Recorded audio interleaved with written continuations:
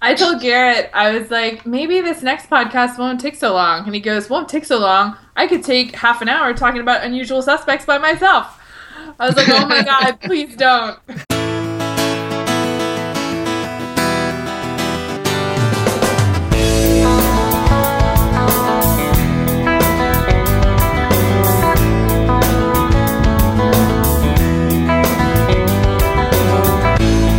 Believe in UFOs and flying saucers and ETs and government conspiracies, but I've seen none of the above.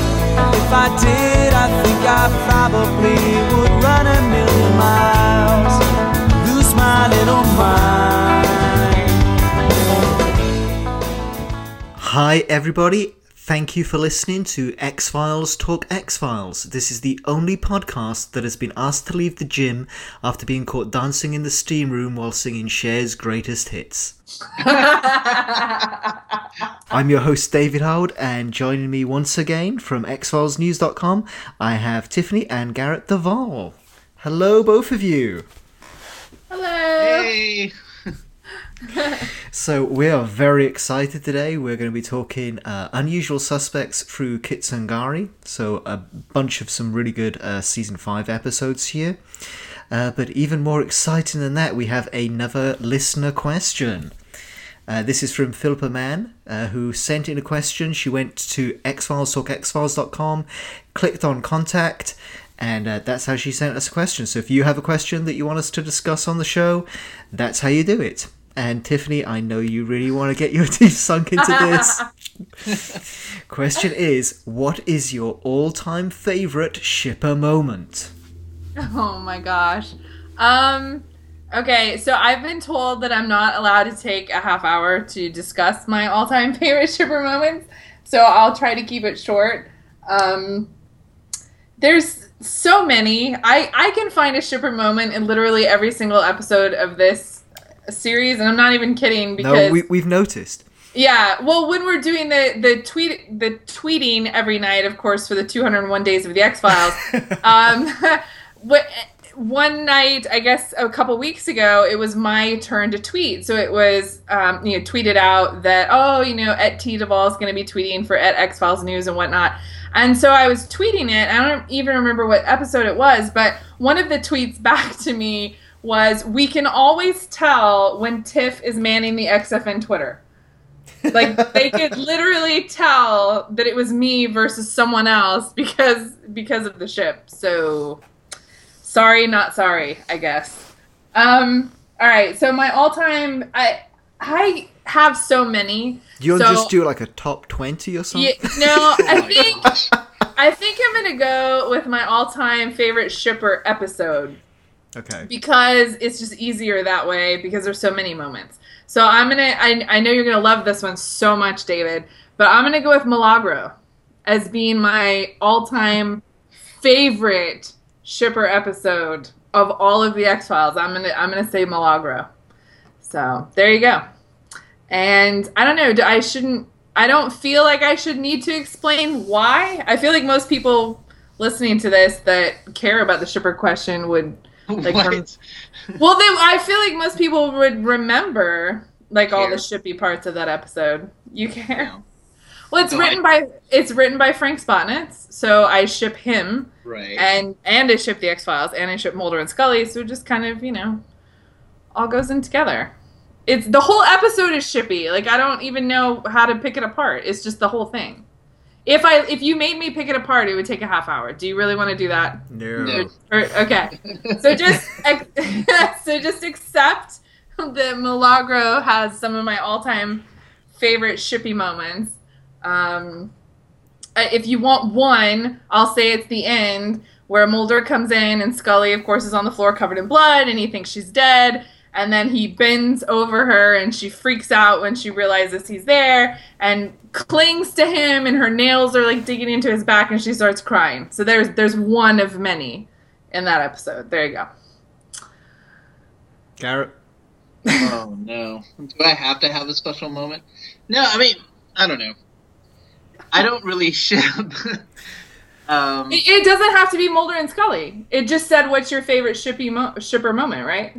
Well, then, for that, it would have to be, and we're going to talk about this episode this time, is I identify with Byers as a character more than pretty much any character on the X-Files. And his moment with, Suzanne Modesky, where she's talking about truth as a weapon, where he's talking about what he can do, was just a really strong moment for me. I love his character, and it's just, if I were in that world and swung a different way, he and I would be best mates.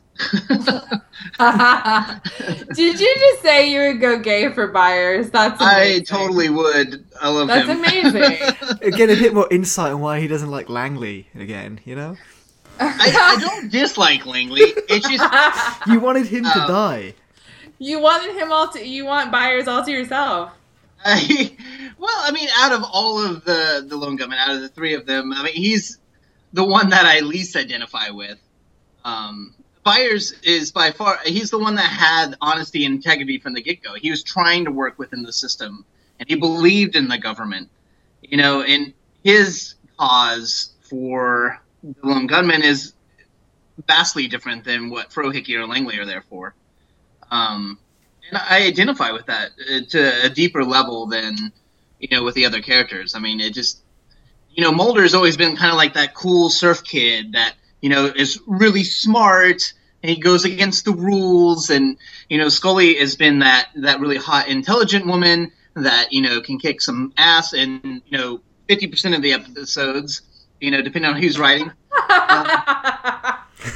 And he is what I think, all kids, growing up, wanted to be. I always wanted to be. I grew up in the 80s, and I always wanted to be like a G.I. Joe and all this stuff. And it's funny now thinking about it, but I really identify with him, and it's just kind of funny because it's not that main character set. I definitely like Mulder and Scully. It's not that I'm against them having a relationship. I think my shipping moments for them would be extraordinarily different than most people. I like like we talked about with the last episode, where he's crying over her asleep.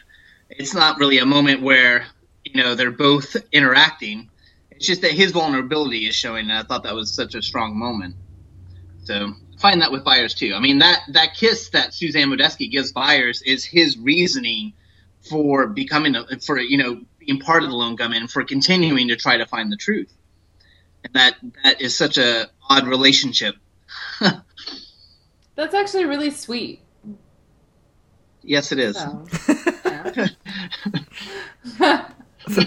For me, I think it's got to be the dancing at the end of Postmodern Prometheus. Aww. David has said himself that he said at the time that however the show ends, he can't think of a more beautiful ending to the show than that last shot in that episode, and yeah, that turned out to be true. I absolutely think that's the case. There's so much that we could talk about the relationship between Mulder and Scully or other relationships on the show, but if I had to pick one sort of shipper moment, that's always going to be the one that stands out to me. Yeah. All right, so Garrett, Unusual Suspects, you're the big fan of this episode. Do you want to kick us off? I am. It's a great episode. It's an introduction into a set of characters that you've seen before, but you really get a lot of backstory. And it's great. Of course, this episode came about because David and Gillian were still going to be busy shooting the movie, and so they wrote an episode that didn't really feature them a whole lot. So that's why we had the Lone Gunman. Yeah, and I think an appeasement to the fans for that was that Mulder's naked in this one. You could see his butt a little bit. Again, not 100% of the fans, but yeah, a lot of them might really enjoy that. I don't know. So that was obviously a high point for I think some people. And for the rest of us, it was the return of X. So. It's so funny. I totally forgot that Mulder was even in this episode. So even he doesn't even play naked Mulder at all. Yeah. Barely. You're probably distracted by his cell phone whenever he's on screen. So they find him and he comes out of a crate, or he's by a crate has a bunch of medication for asthma, and he is delirious. And then they find and lock up the lone gunman. And then it kind of, whether Byers goes in to recount how they got there and what has happened to Agent Mulder. And so, it starts at this convention in 1989, where they're talking about each one has a different booth at this really weird convention that isn't well described. Byers is there trying to promote the FCC. Frohicke's there with Frohicke's Electronics Corporation, and Langley has an electronics booth as well. And I think some of the booths that you see in the background are like abduction insurance and sorts. So that was always kind of bizarre. But then, Suzanne Medeski comes, and, it kind of catches Byers' eye, and he follows her around. And that pretty much sets up all the craziness that's going to happen. Where else should I go with this? Well, it sort of set the groundwork for, these three characters are fan favourites, and we've never really seen them do a whole lot. Usually it's just in their warehouse and they're talking some sort of techie stuff to give some sort of exposition to the plot, help move things along. It's not until Memento Mori that we actually see them out in the field really doing a whole lot. I mean, okay, yeah, we've seen them ice skating before, but that's the episode where they are actually going out and they're putting their technical know-how to actually do some really cool stuff and get involved in the action. And I think this episode sort of builds on that, probably with the idea of, these characters might have the potential to do a spin-off show, which they ultimately did. And, they get a couple of episodes sort of dedicated to them later on throughout the show, but this is the most X-Files of the lot. I mean, yeah, with Three of a Kind, that is really sort of more of a backdoor sort of pilot for what the Lone Gunman show would become. And when we get to Jump the Shark, I mean, that's obviously the summation, the tying all the threads together from their own spin-off show. Tiffany, I'm going to go there. I'm going to go there, but oh no.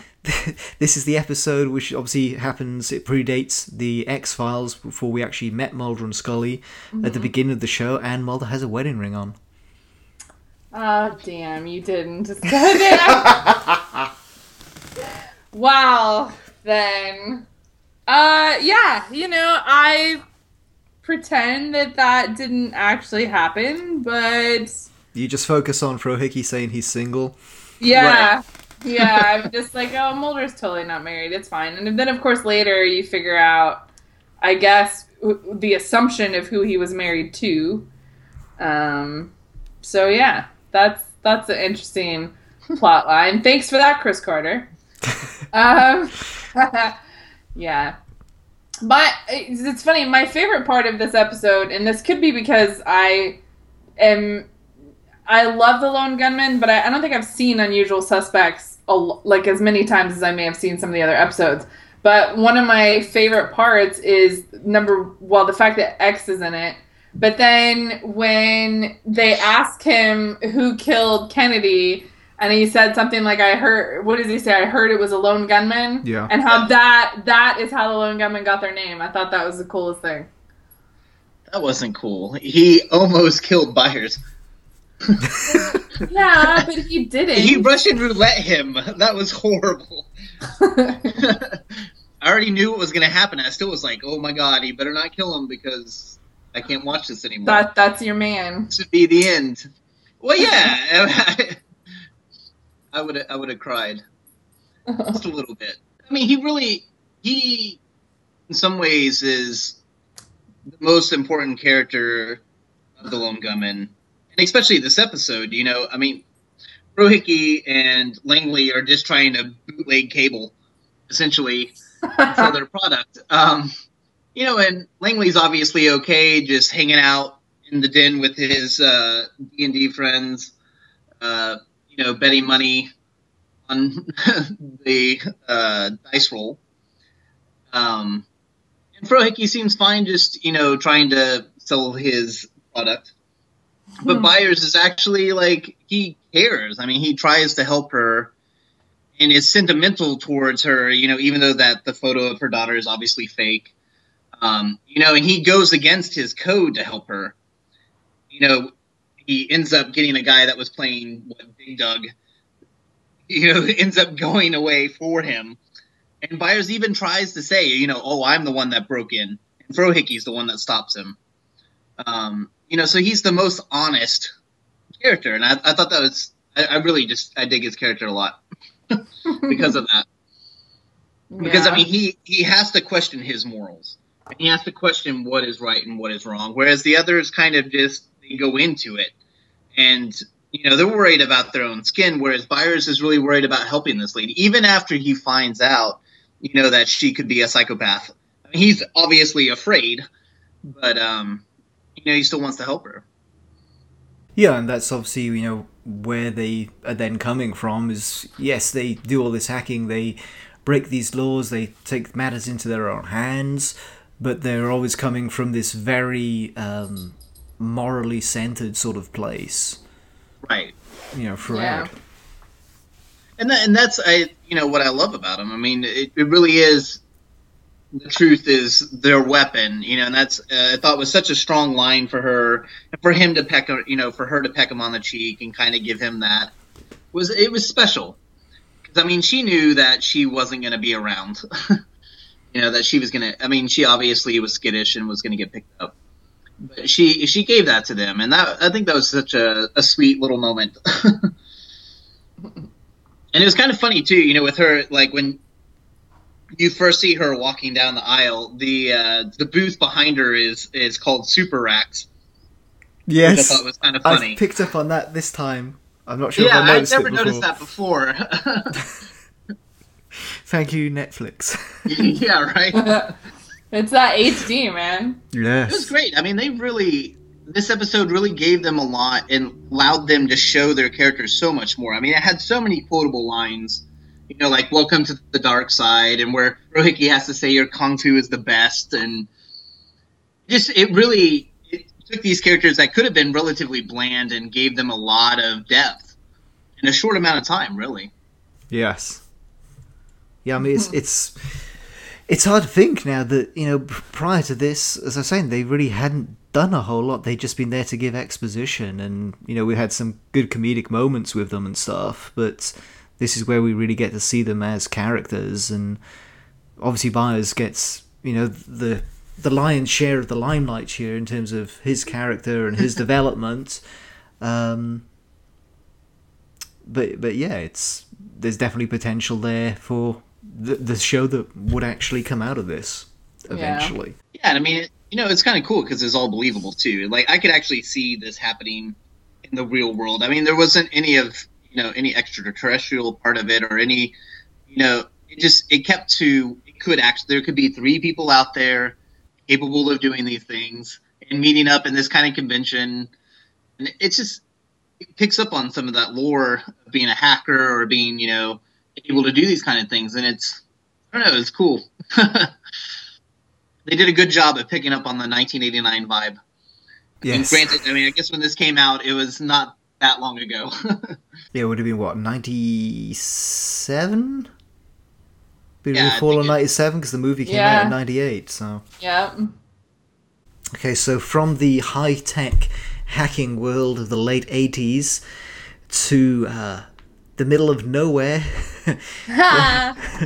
let's go to the woods in Florida and talk Detour. Detour! Which, this and the following episode, Postmodern Prometheus, these are 2 of some of the most classic kind of X-Files episodes now.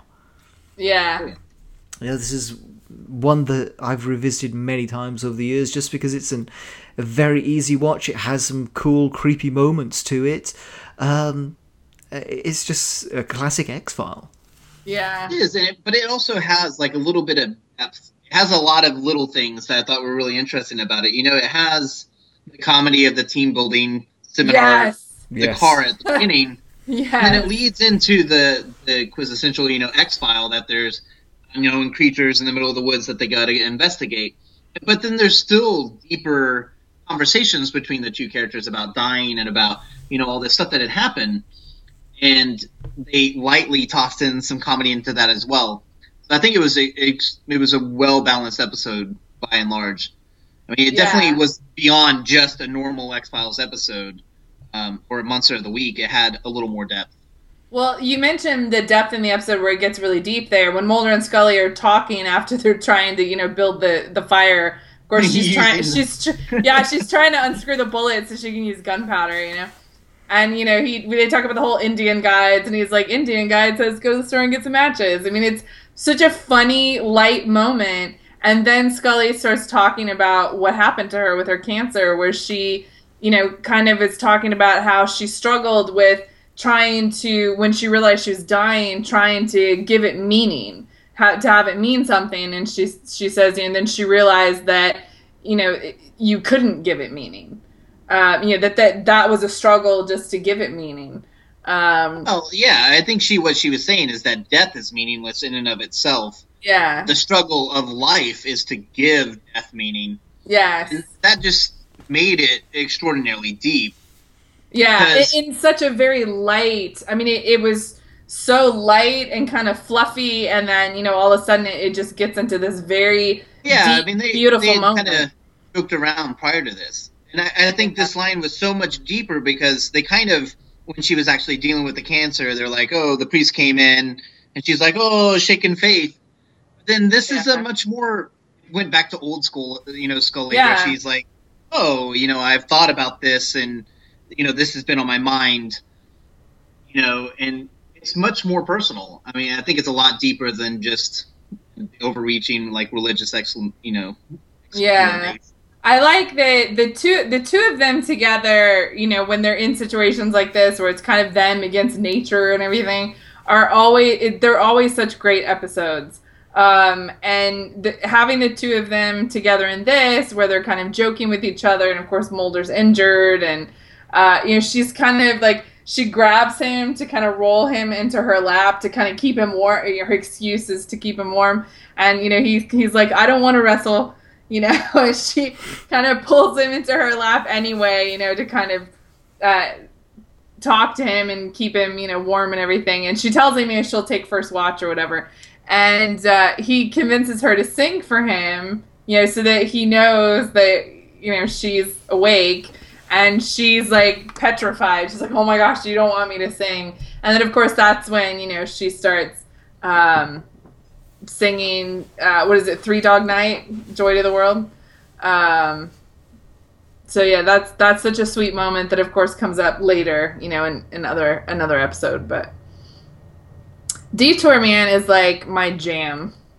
I love it. It's like it is. It's my jam. It's like my Monster of the Week. It's probably it's not one without of my its errors. Let's be honest. Oh, I don't even care about all the errors because, like, the Mulder and Scully parts when they're in the woods and the whole team building, and come on, they build a tower of bodies to get out of the cave while joking about the fact that they already have team building. They don't need some seminar. They have unspoken communication, It's right. Perfect. It's so them. It's perfect. But go ahead, tear it down as you will. I'm not going to tear it down.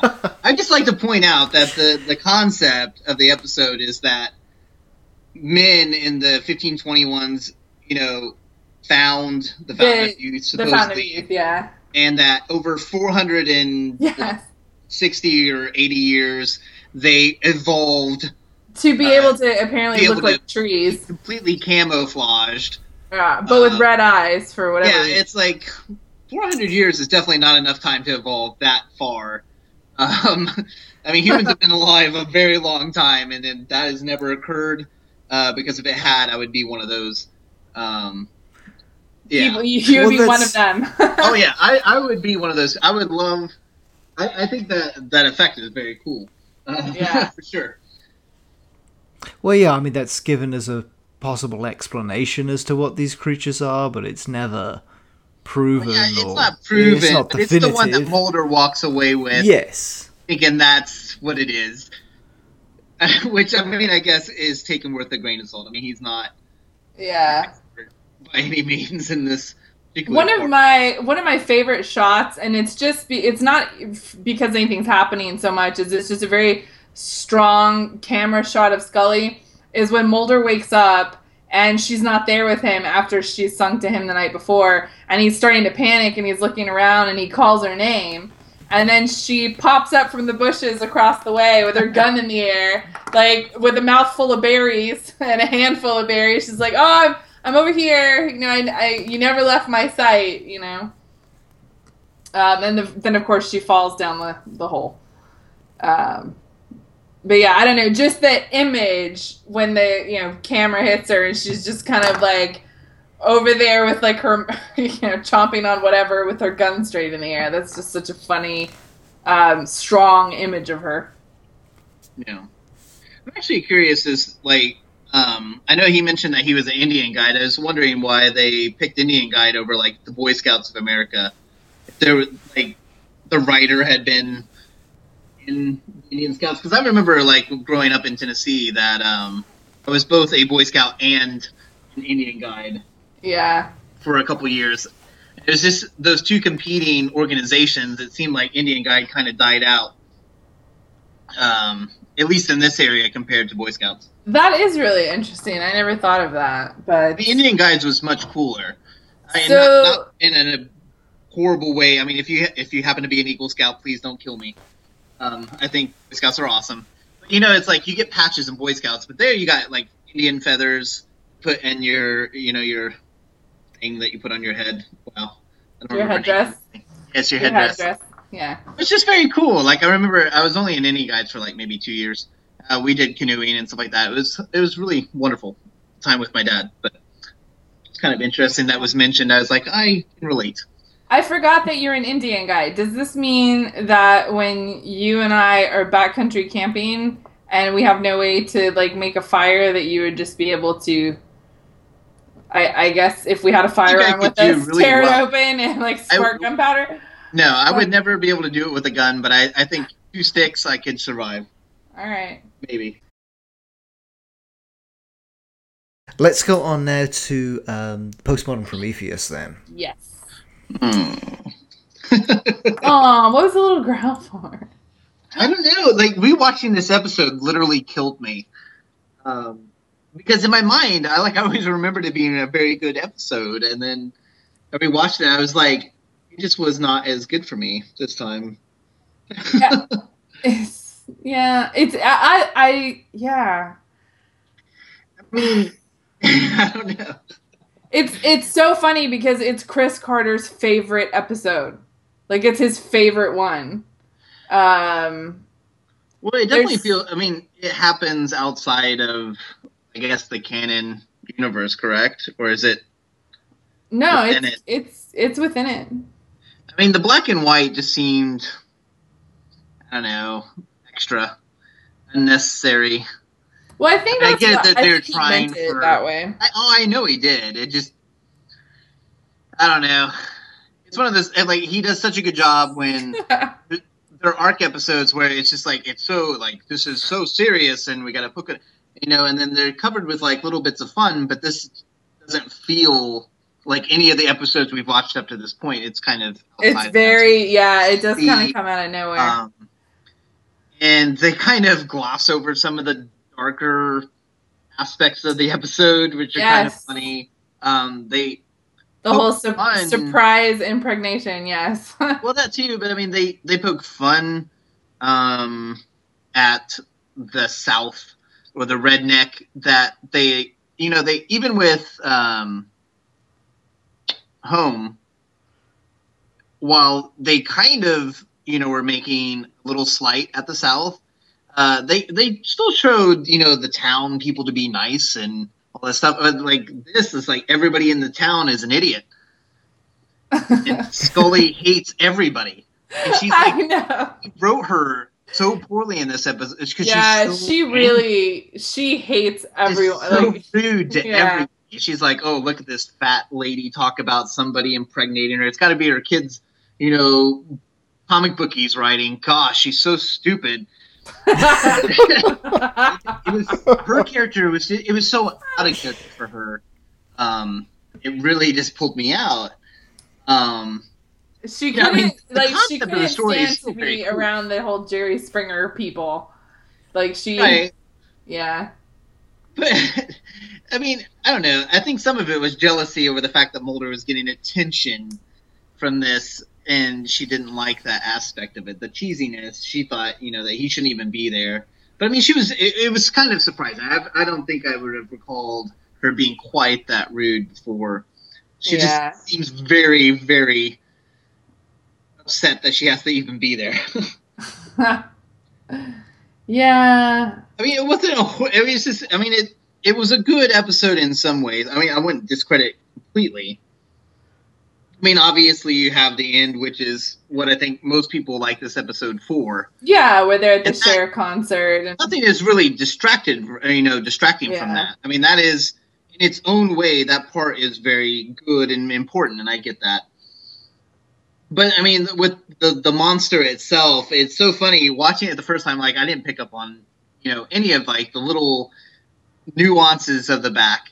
I mean, the whole concept of an older man setting up a tent and then drugging women yes. that this guy can go in and mate with them. Yeah. It's deeply disturbing. And then, Well, it's really- supposed to be sweet, but when I know, was but younger, so I thought it was so disturbing. sweet. Yeah. right, and I did too, but it was so Now disturbing. that I'm older, like I watched it again, and I was like, oh wow. But it's so disturbing because, like, when the Yeah. town is there to, like, kill him, and he gives that whole thing, and he's like, oh, it was loneliness. I know. Wanted to feel something, I needed a mate, or I needed a creation from me, and I just couldn't get that.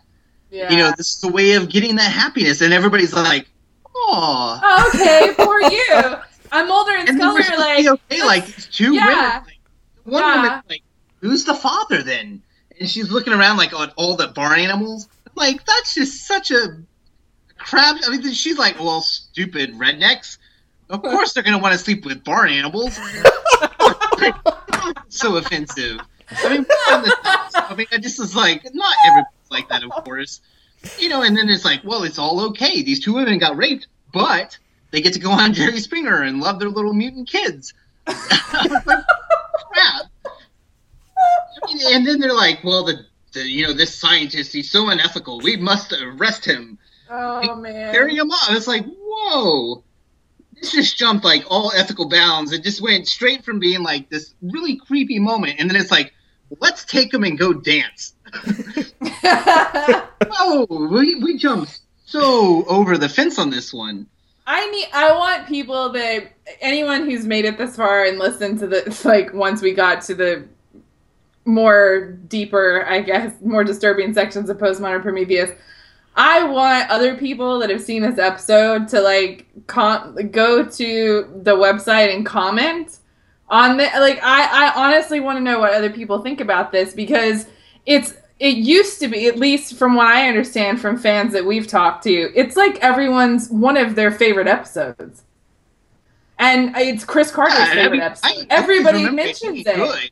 And Like, now saw this. I watched it recently and I thought, what in the... I clearly didn't pick up on so much of this that when I was younger, seeing it for the first time. Now I'm watching it going, wow, this is... Yeah, I don't even know what to say about it. Interesting. Yeah. Save us, David. I don't know if I can bring it back from where you guys took it. It was just, I mean, it's so dark. I mean, they put the tent covers up the whole house.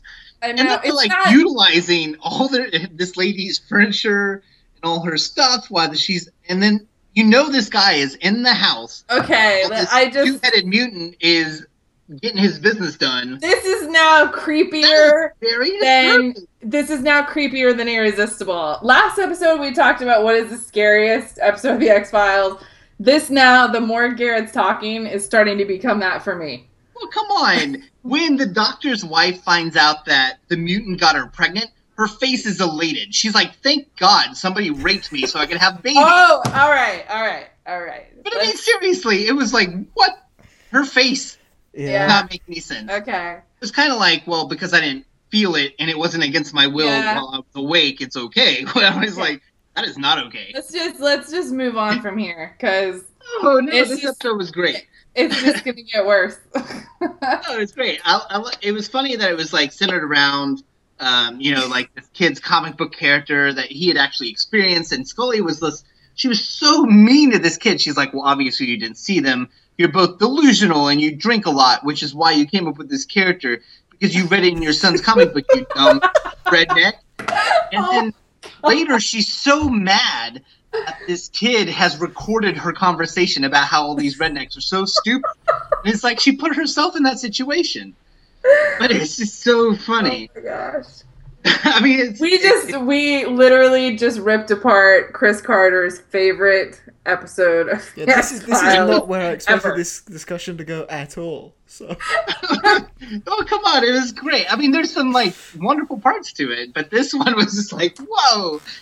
I mean, we could talk about the Hawks gene and how Scully didn't know anything really about it, which is okay, even though the doctor was a dick. And then, he's like, I can put legs on a fly's eyes. And it's like, well, that's great. This is what happens. This is what happens when someone that has like worked in film watches an episode of television. Film, though. Like, Come on. this is It was like at the end, it's like, here's a dance number with Cher. Forgive us for everything else. You've got that moment. We came up with an episode. We have 5 minutes of pristine footage. The other, 40 minutes or 35 minutes is there for you to watch if you so please. The story is a little sketchy at best. oh my gosh. I don't know. I mean, I know they're poking fun at, tabloid humor like Wolf Boy and stuff. Talking about the werewolf baby and how, Yeah. Mulder's like, it's actually a genetic thing. And the woman didn't care, obviously. She's like, well, it's still a werewolf to me. it's all hairy and stuff, right? Right. But it had some underlining tones that were, it's a little bit offensive, to be honest. I mean, the redneck there are a lot of people in the South that happen to meet some of those stereotypes, but by and large, it's not the majority. Anyway. You know what's funny about this? You're talking about the darker aspect of, women and what happens to the women in the story. And we're getting ready to go into Christmas Carol and Emily, where essentially the same thing happens to Scully. Let's go there. Let's go there. Yeah. Let's go there. Let's go there. Let's go right Go to into Christmas Christmas Carol. Lead us in, David.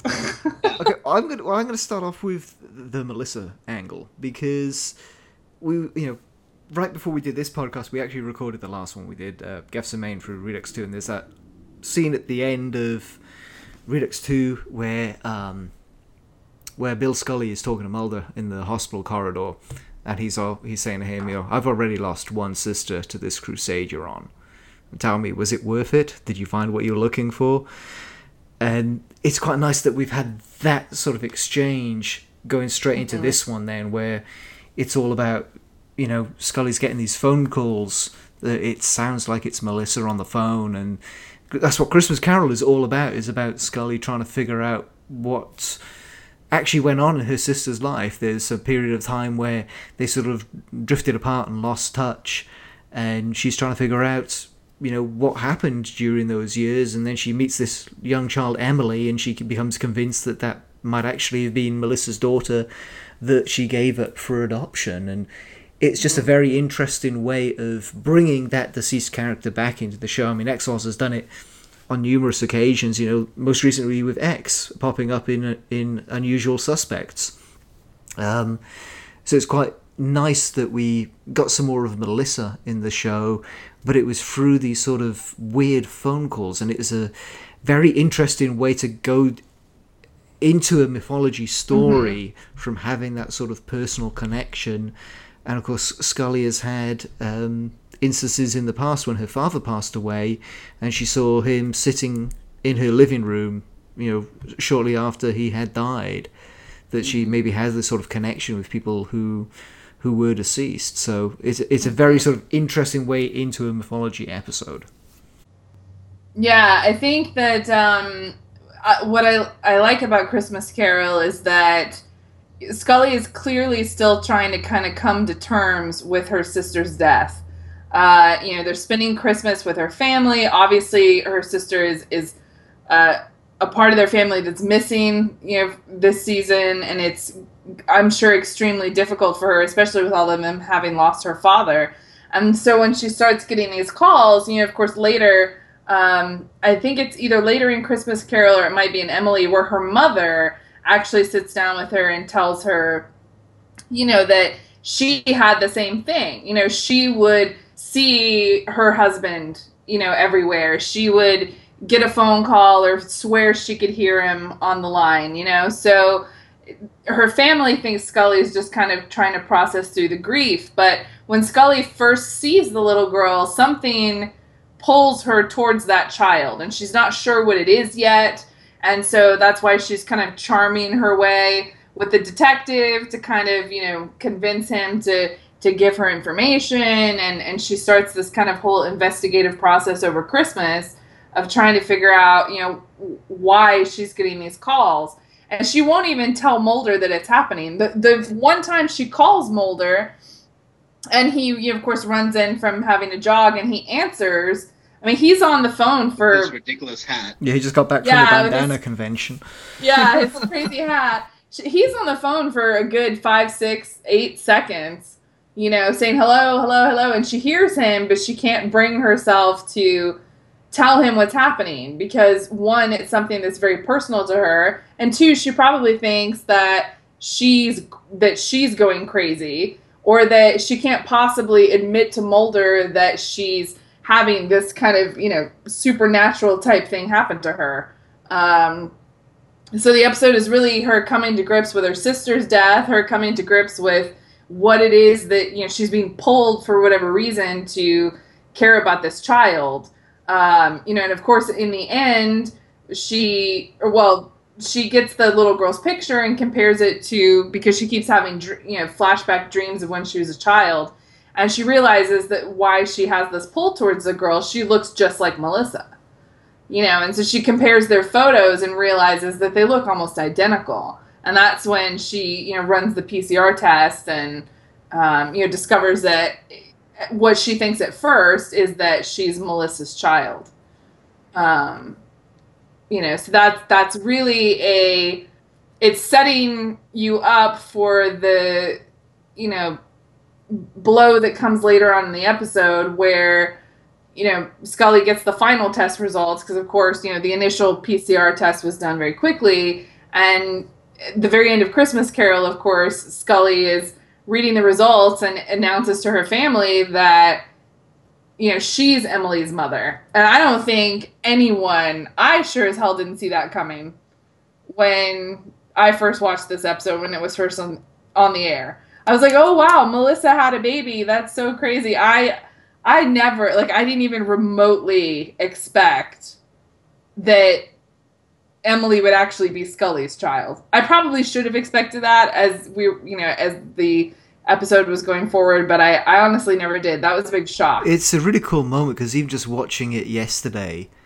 and knowing it and having seen the episode, numerous times over the years, that bit where she sort of makes that announcement at the very end of the episode, it still sends shivers down my spine. It just makes your skin kind of tingle, Yeah, it's really, and the way she does it too, because she's explaining it and she's like, she says that Melissa isn't Emily's mother. And she said, but they compared it to another DNA sample they had on file. And I thought, oh my gosh. What is she about? What she's about to say at that moment. Because if it's not Melissa's, and if she has this, striking similarity in the DNA results, the second Scully says they compared it to another sample they had on file, I thought, holy shit, this is Scully's child. That this has to be from her abduction, and then, your imagination runs wild. So... yeah, Christmas Carol is a very, Christmas Carol and Emily are actually two very sad, tragic kind of, episodes, especially to have at the holiday season. Yes. But they're so great for Scully's character in terms of her growth and her just she's obviously very strong throughout it, and then there are scenes where she's very vulnerable throughout it, and you really, when you realize that it's her child, it's kind of a kick in the gut of everything that she's been through being with Mulder. Has her life is just such a tragic life because of her involvement with him, and that's becomes way more apparent at the end of Emily. And then, of course, will become even more apparent as the series goes on. So you have this kind of iconic relationship between these two people, and yet if they weren't together, would she live a happier life? You know, it's sad. It's so sad.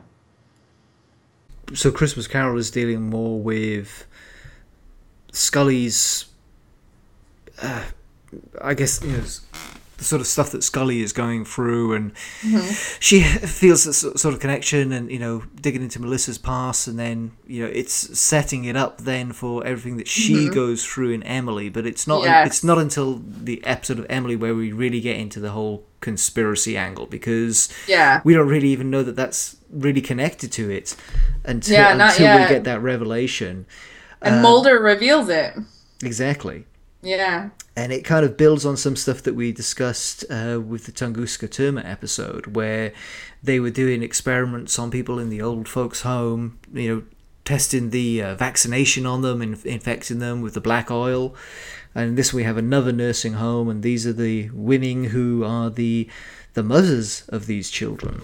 Yeah. It's interesting in the beginning because, you know, obviously Scully calls Mulder at some point because, you know, he shows up in the beginning and he's kind of upset at her for not calling him sooner.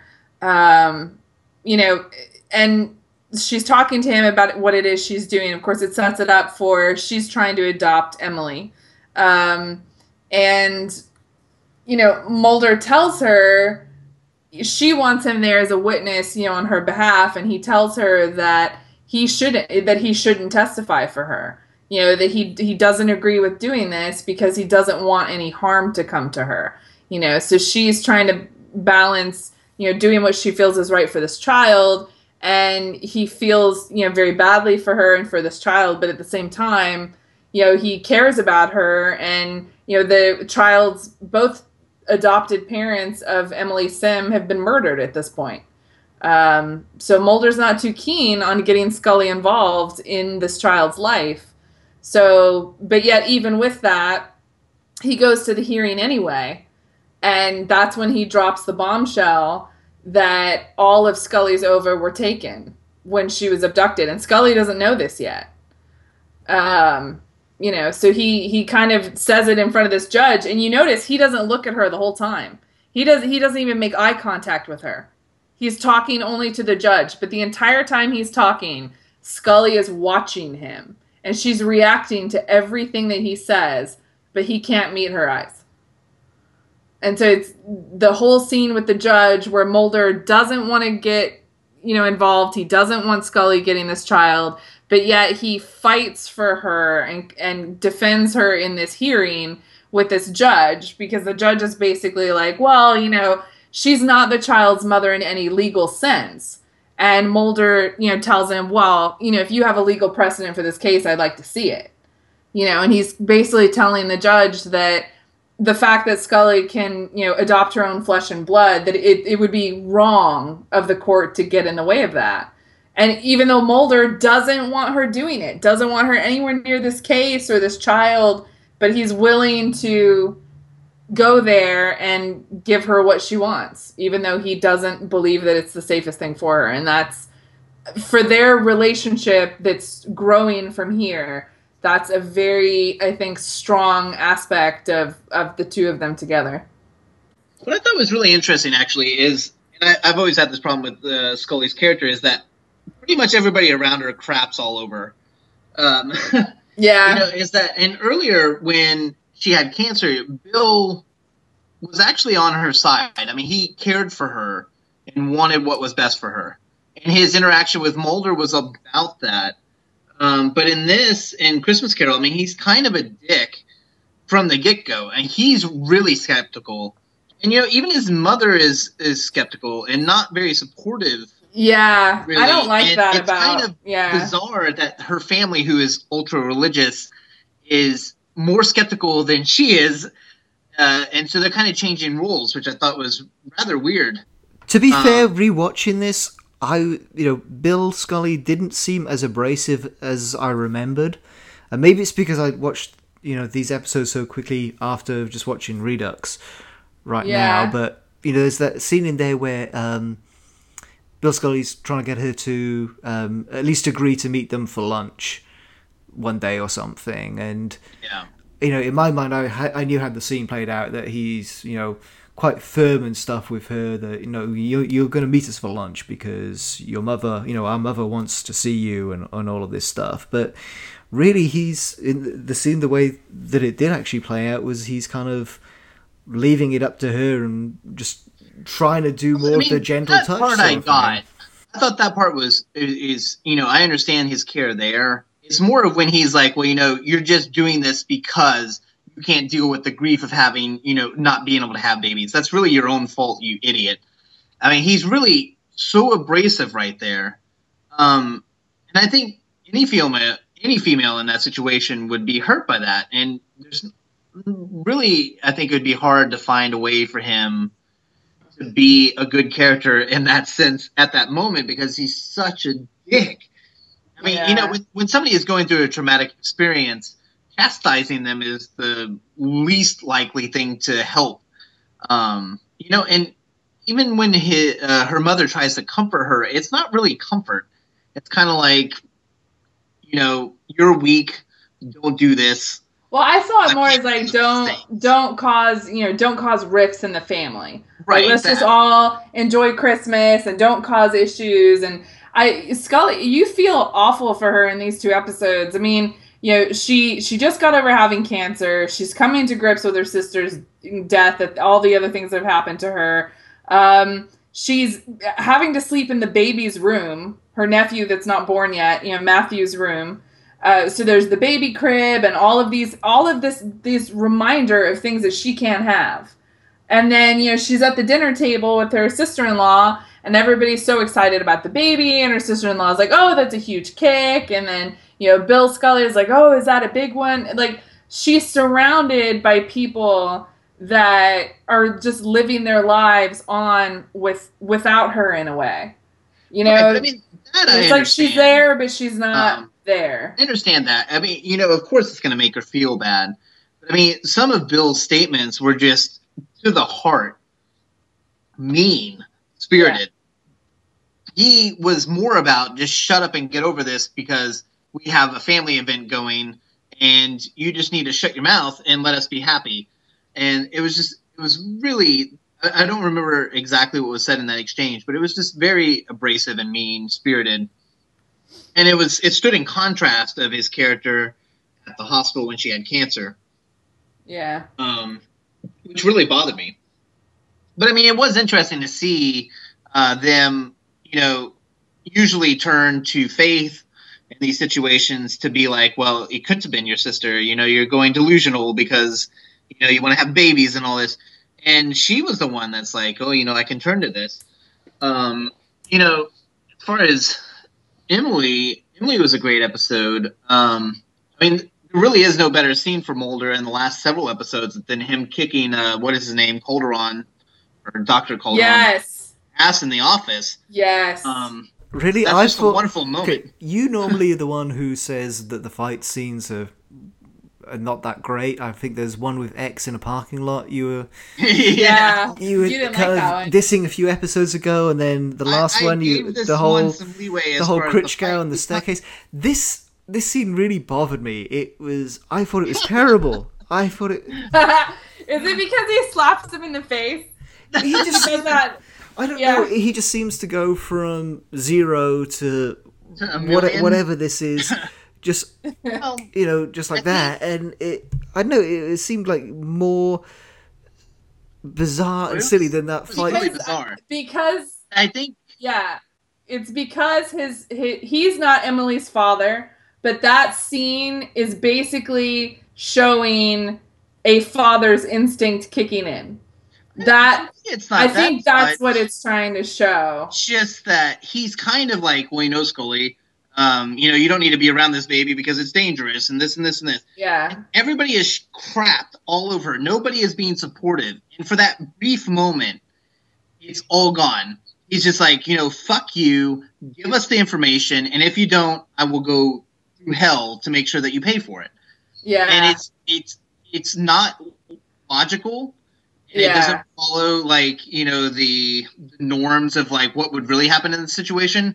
But it's so to the point because it's opposite of everything that's happened up to that. And all you've wanted for these 2 episodes is somebody to be like, look, Scully, this is great. That's great news. You have a baby. This is wonderful. Let's support. Yes. Let's get you help. Let's figure this out. And nobody has given her that. And this outrage, granted, it probably realistically should have been more internal. It could have been done through dialogue, but for the sake of time and effort, it was nice to see him. I think he loses it. I think he's so just angry that his partner is even in this situation and the complete injustice that she has suffered, and he's taking it out on this guy. He's just, he doesn't even care. I liked Mulder this time a lot more than normal in these situations because, his exchange with Bill where they would have talked, when she had cancer, went from their discussion to just a bitch face. They looked at each other like, I would fuck you up if we weren't in this place at the same time and nobody was looking. They just passed on. And Mulder was just so much more action-oriented and caring than he's been in the past. He's been caring and vulnerable, but this time he's pissed. He wants things to be done with and figured out. Yeah. He's finally been pushed to the limit in this and wants to help them. I love that moment because especially as and it is kind of like what you said, as like being a father. Yeah, I think it's trying to show that to you just want to be like, I will break somebody's neck. You're going to give me those medical records. We're going to make sure that she's safe, and you can fuck off. Yeah, I think that's really what it's boiling down to. I think it's the anger over the injustice that Scully has suffered, and it's the fact that there's this child. He loves her at this point. He may not, obviously he doesn't understand how to say that to her. She doesn't understand how to voice it to him, but he has a connection to her that is profound. And when someone has done something so horrific to someone that you love, I think that compounded with now there's a child involved in this situation, he's just absolutely went off. On this guy. So I think I can definitely see why he did that. And then probably my favorite part of the episode is Mulder's trying to be involved. He's not ditching her for once. He's trying to be involved throughout the whole thing. And in the end, when they realize, that they really can't save Emily, and if they, there's the question of, if we do, how much of this can we do to her? How much of this is fair to her? And Scully makes the decision that they're not going to continue these treatments, and Mulder he wants to stay with her, and she tells him that she'd rather be alone, and that just gutted me because he respects her space, but he wanted to be there for her, and he wanted to be there for this child, and she just needs to do this by herself, and so he has to, after going through all the rage and fighting with the guy to get the cure and all of these things, none of it mattered because, she just can't put that child through it. So he just kind of has to go off and wait for Scully to be there with her, and the little girl dies, and then he has to kind of come back at the funeral. And that's sad for him to be so involved and then to have to step back. I thought that was just a horribly sad part of that episode. Yeah. No, it was really well done. In that aspect, for sure. Mm-hmm. Yeah, there's the thing about Christmas Carol that really kind of left some wanting a little bit more is that there was a lot of visualization that wasn't really well. I mean, not explained to a point where on my rewatch that I really could connect some of the symbolism I think that was occurring, like with the dead rabbit. Oh yeah, I was guessing that I wanted in her to dream. know more about that. I mean, it was kind of an interesting dream. Yeah. That she inadvertently killed her pet rabbit, trying to protect it from Bill by putting it in a Lassie lunchbox under a bunch of books. Air holes, Got people. all moldy. Yeah, poor little thing. And then, her sister saw, and it was kind of like this, oh crap moment. But then it's like she wakes up and it's like, what does it all mean? Yeah. I wanted, that connection to, what does the rabbit represent? Does a lunchbox represent something? Or, I don't know. It's interesting. I always want to find those connections. Yeah. Emily was a great episode. Both Christmas Carol and Emily were just very beautiful, kind of very sad episodes that really furthered Scully's character and furthered, her relationship with Mulder as they kind of move, throughout season 5. So I think it was just, and of course it's even more tragic when you look forward to what happens in William. When Christmas Carol and Emily are sad, and William is horribly sad. You put those 3 episodes together, and you start to wonder how Scully even gets out of bed. So it's just, even with these episodes, like I think I mentioned last time, was that in some ways these episodes are really disturbing. Yeah. I mean, they're beautiful for the connection between Mulder and Scully and, this child, but at the same time, it's like the implications of what they did to her are so insane. It's terrible. I don't think anybody could imagine the government being complicit in the abduction of a woman.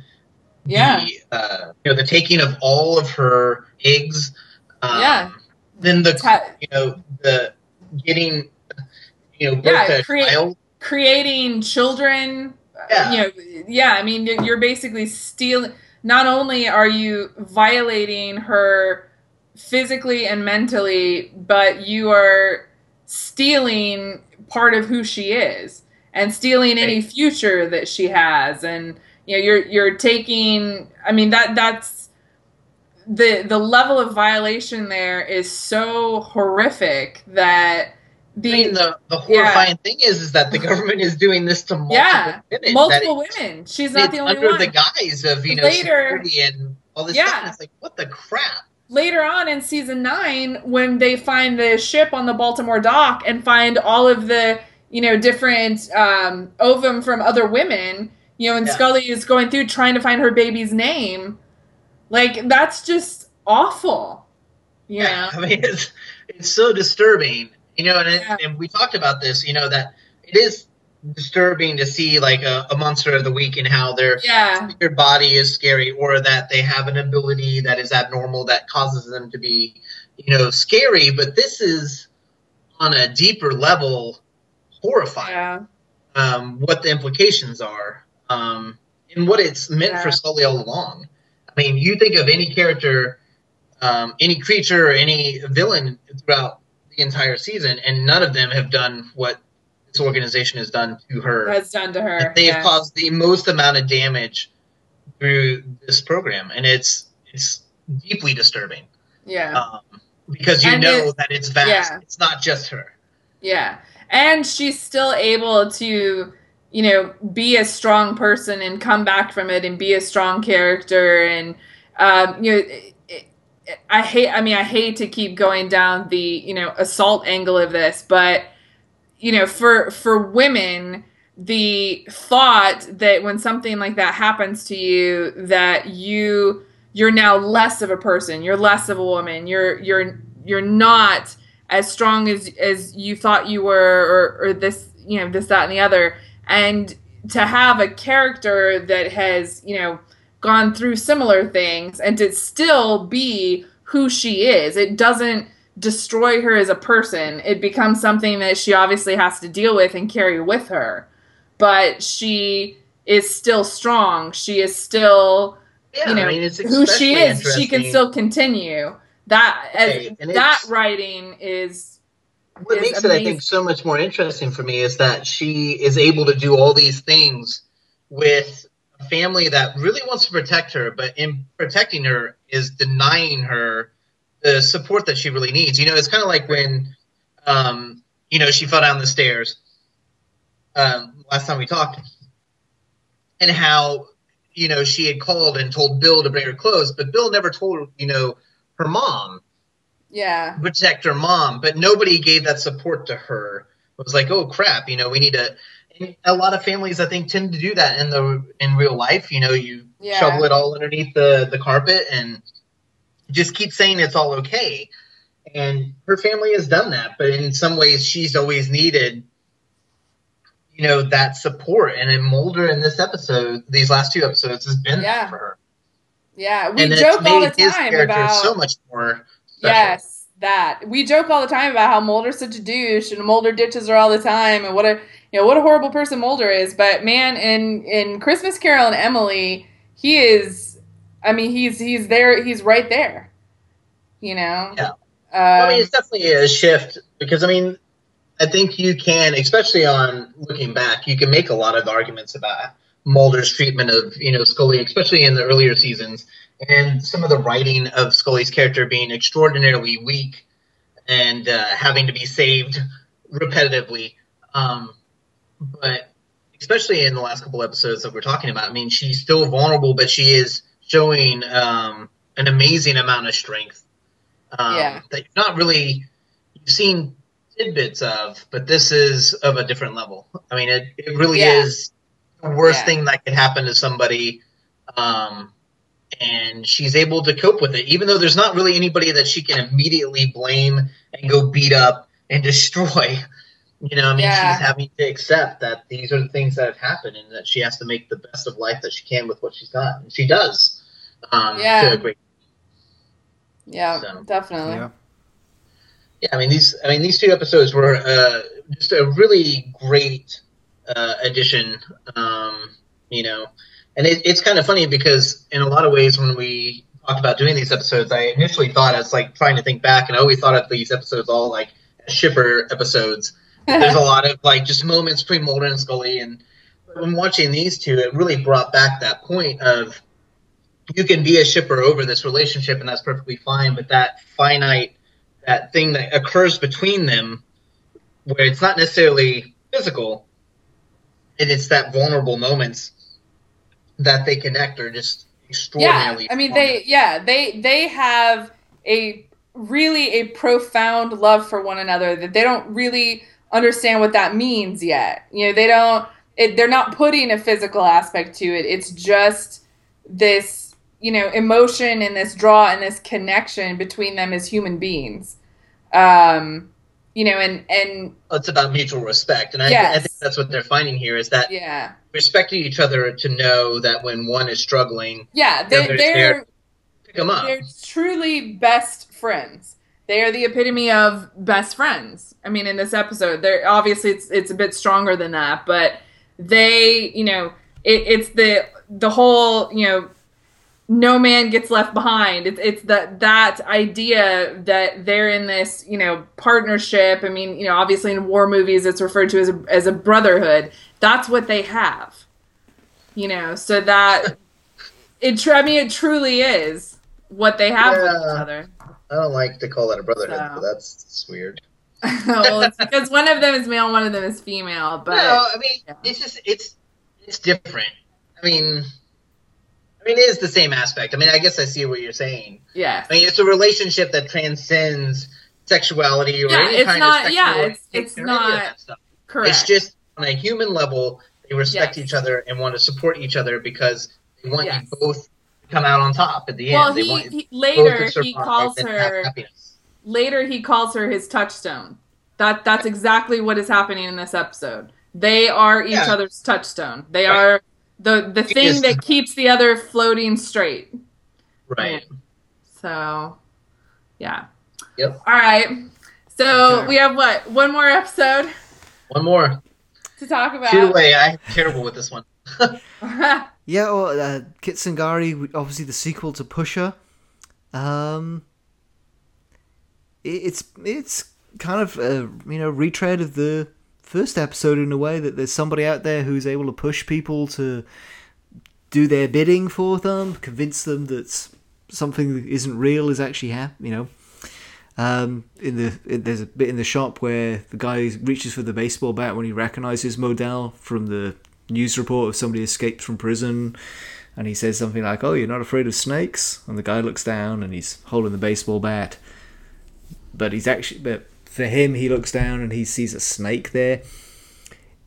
It covers a lot of the same sort of stuff that happened in the initial episode, except the twist here is that Modell is actually trying to stop his sister, his fraternal twin that he never knew that he had, who has the same abilities as him.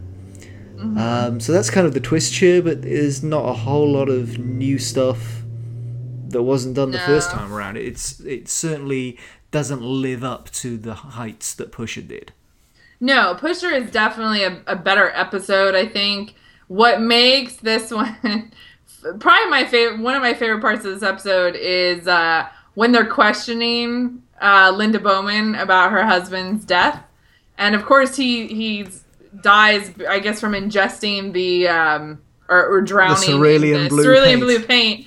And so while she's talking to Mulder and Scully, in this kind of, they're questioning her, she's using paint metaphors. So she says, well, I don't want to, I don't think my husband was this type of person. I don't want to paint him as that.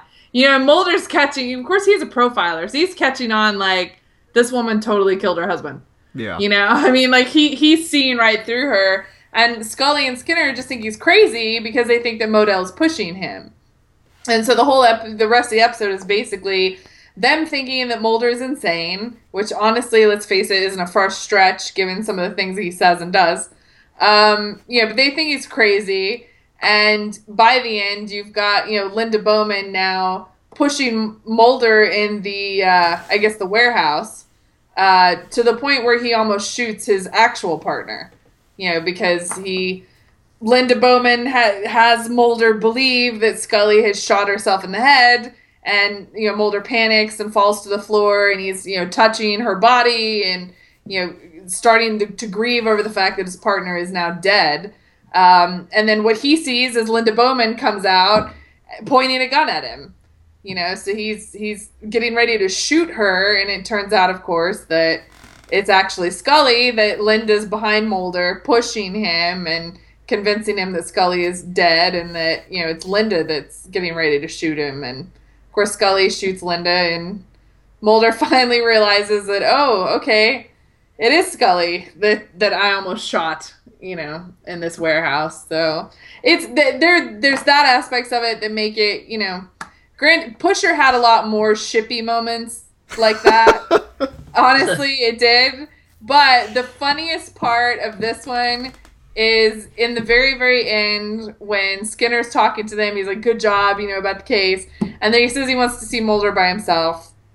And so Scully looks to Mulder, like, for permission to leave. And he kind of nods at her, and so she leaves. And then Skinner's like, oh, Mulder, good job, with the case.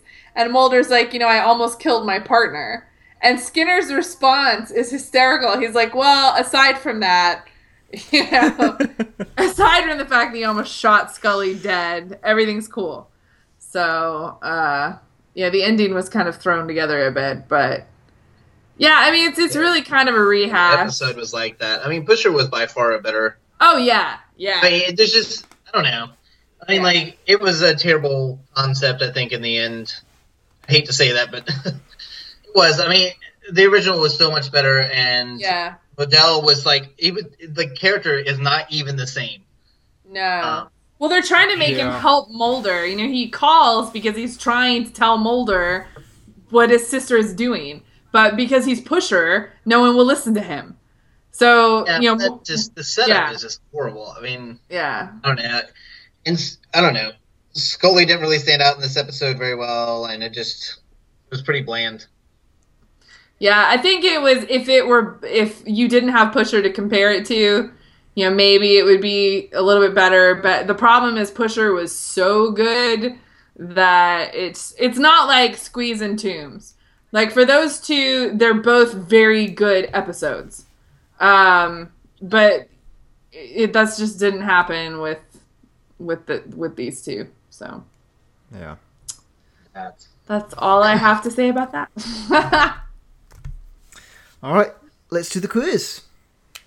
Quiz time. Okay. Question 1. Prior to JFK's assassination, what were Byers' parents intending to name him? Oh, crap. Seriously? Oh, man, I should know this. You totally should know this. I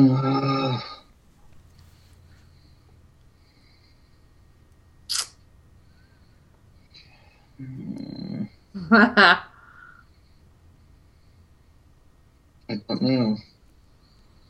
Yeah, I have no idea. The answer is Bertram. I never would have gotten that. Not Yeah, I wouldn't have gotten that either. Bertram Byers. Bertram Byers. Oh.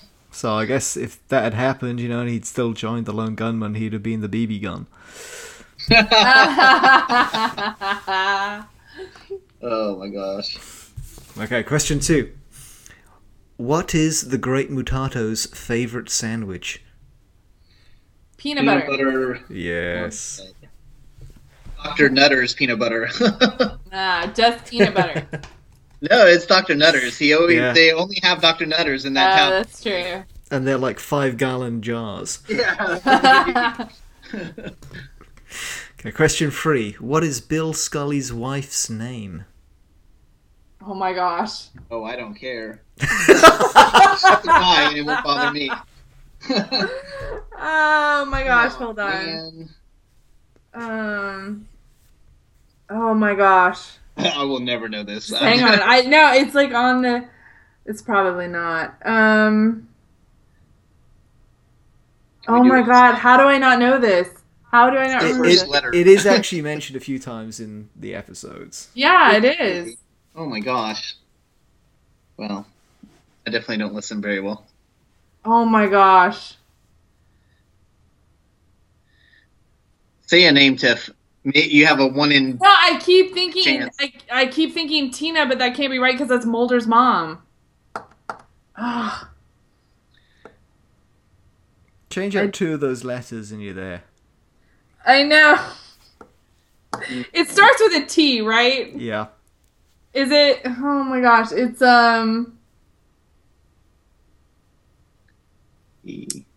It's not Trisha. It's like.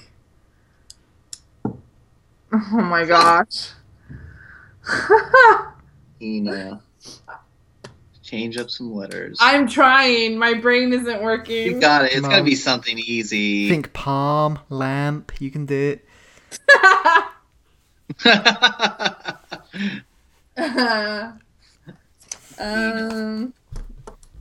Trish. It's not Trish. It's a T word though. What names start with T? I don't know. Like the only thing. No, it's not Tess. It's like. Oh my god! This is killing me. The answer is Tara. Oh man! Oh, Yeah, man. I wasn't even I'd close. never have guessed that. Yeah. I just had Tina on the brain. Yeah. It's probably because no one really likes Bill Scully's wife, but. Question 4. What toy does Mulder impersonate in Emily? Mr. Potato Head! That's correct. Yeah. Yeah! And question 5 for today. What is the English translation of Kitsungari? Awesome. Yes. Yeah. Woo! I got one. That's a 3 out of 5 again. Yeah. Oh, we're getting slightly the same. We got Someday we'll come on, it'll be all 5s. We have some consistency, so that's good. Yeah. Well, thank you, Tiffany. Thank you, Garrett, for coming along. Thank Claims you. great. And if you want to keep up to date on the latest news of the revival, of course, you can go to xfilesnews.com. Tiffany Garrett, do you want to give out any social media or anything like that? Let's see. You can also follow us on Twitter at xfilesnews. You can follow my Twitter at tdevol, DEVOL. Assuming that I tweet more than once or twice every couple weeks, so that's probably just follow X-Files News. You'll get everything there. Yes. And if you want to get in touch with me, go to xfilestalkxfiles.com. You can contact us through that website. Give us some questions so that we have some stuff to talk about on the show if there's any particular questions that you have. You can also click on the Amazon link there. That's an affiliate link. It won't cost you anything extra to buy anything on Amazon through there. But if you're doing some shopping anyway, a little bit of the money you spend will come back and help pay to keep the files for this podcast online, which is always a good thing. That is it for today's show. Thank you for listening. Thank you, Tiffany. Thank you, Garrett. And that's our show. I think I better go check on my pet rabbit now. Oh.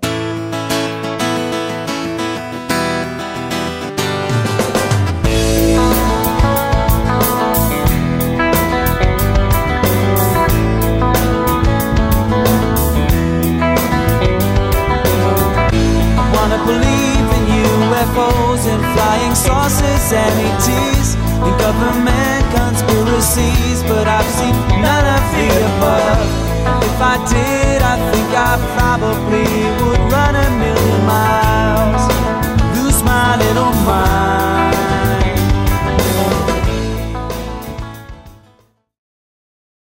Because in Detour, we know she killed the creature. I was actually sad. He had lived over 400 years and she murdered him.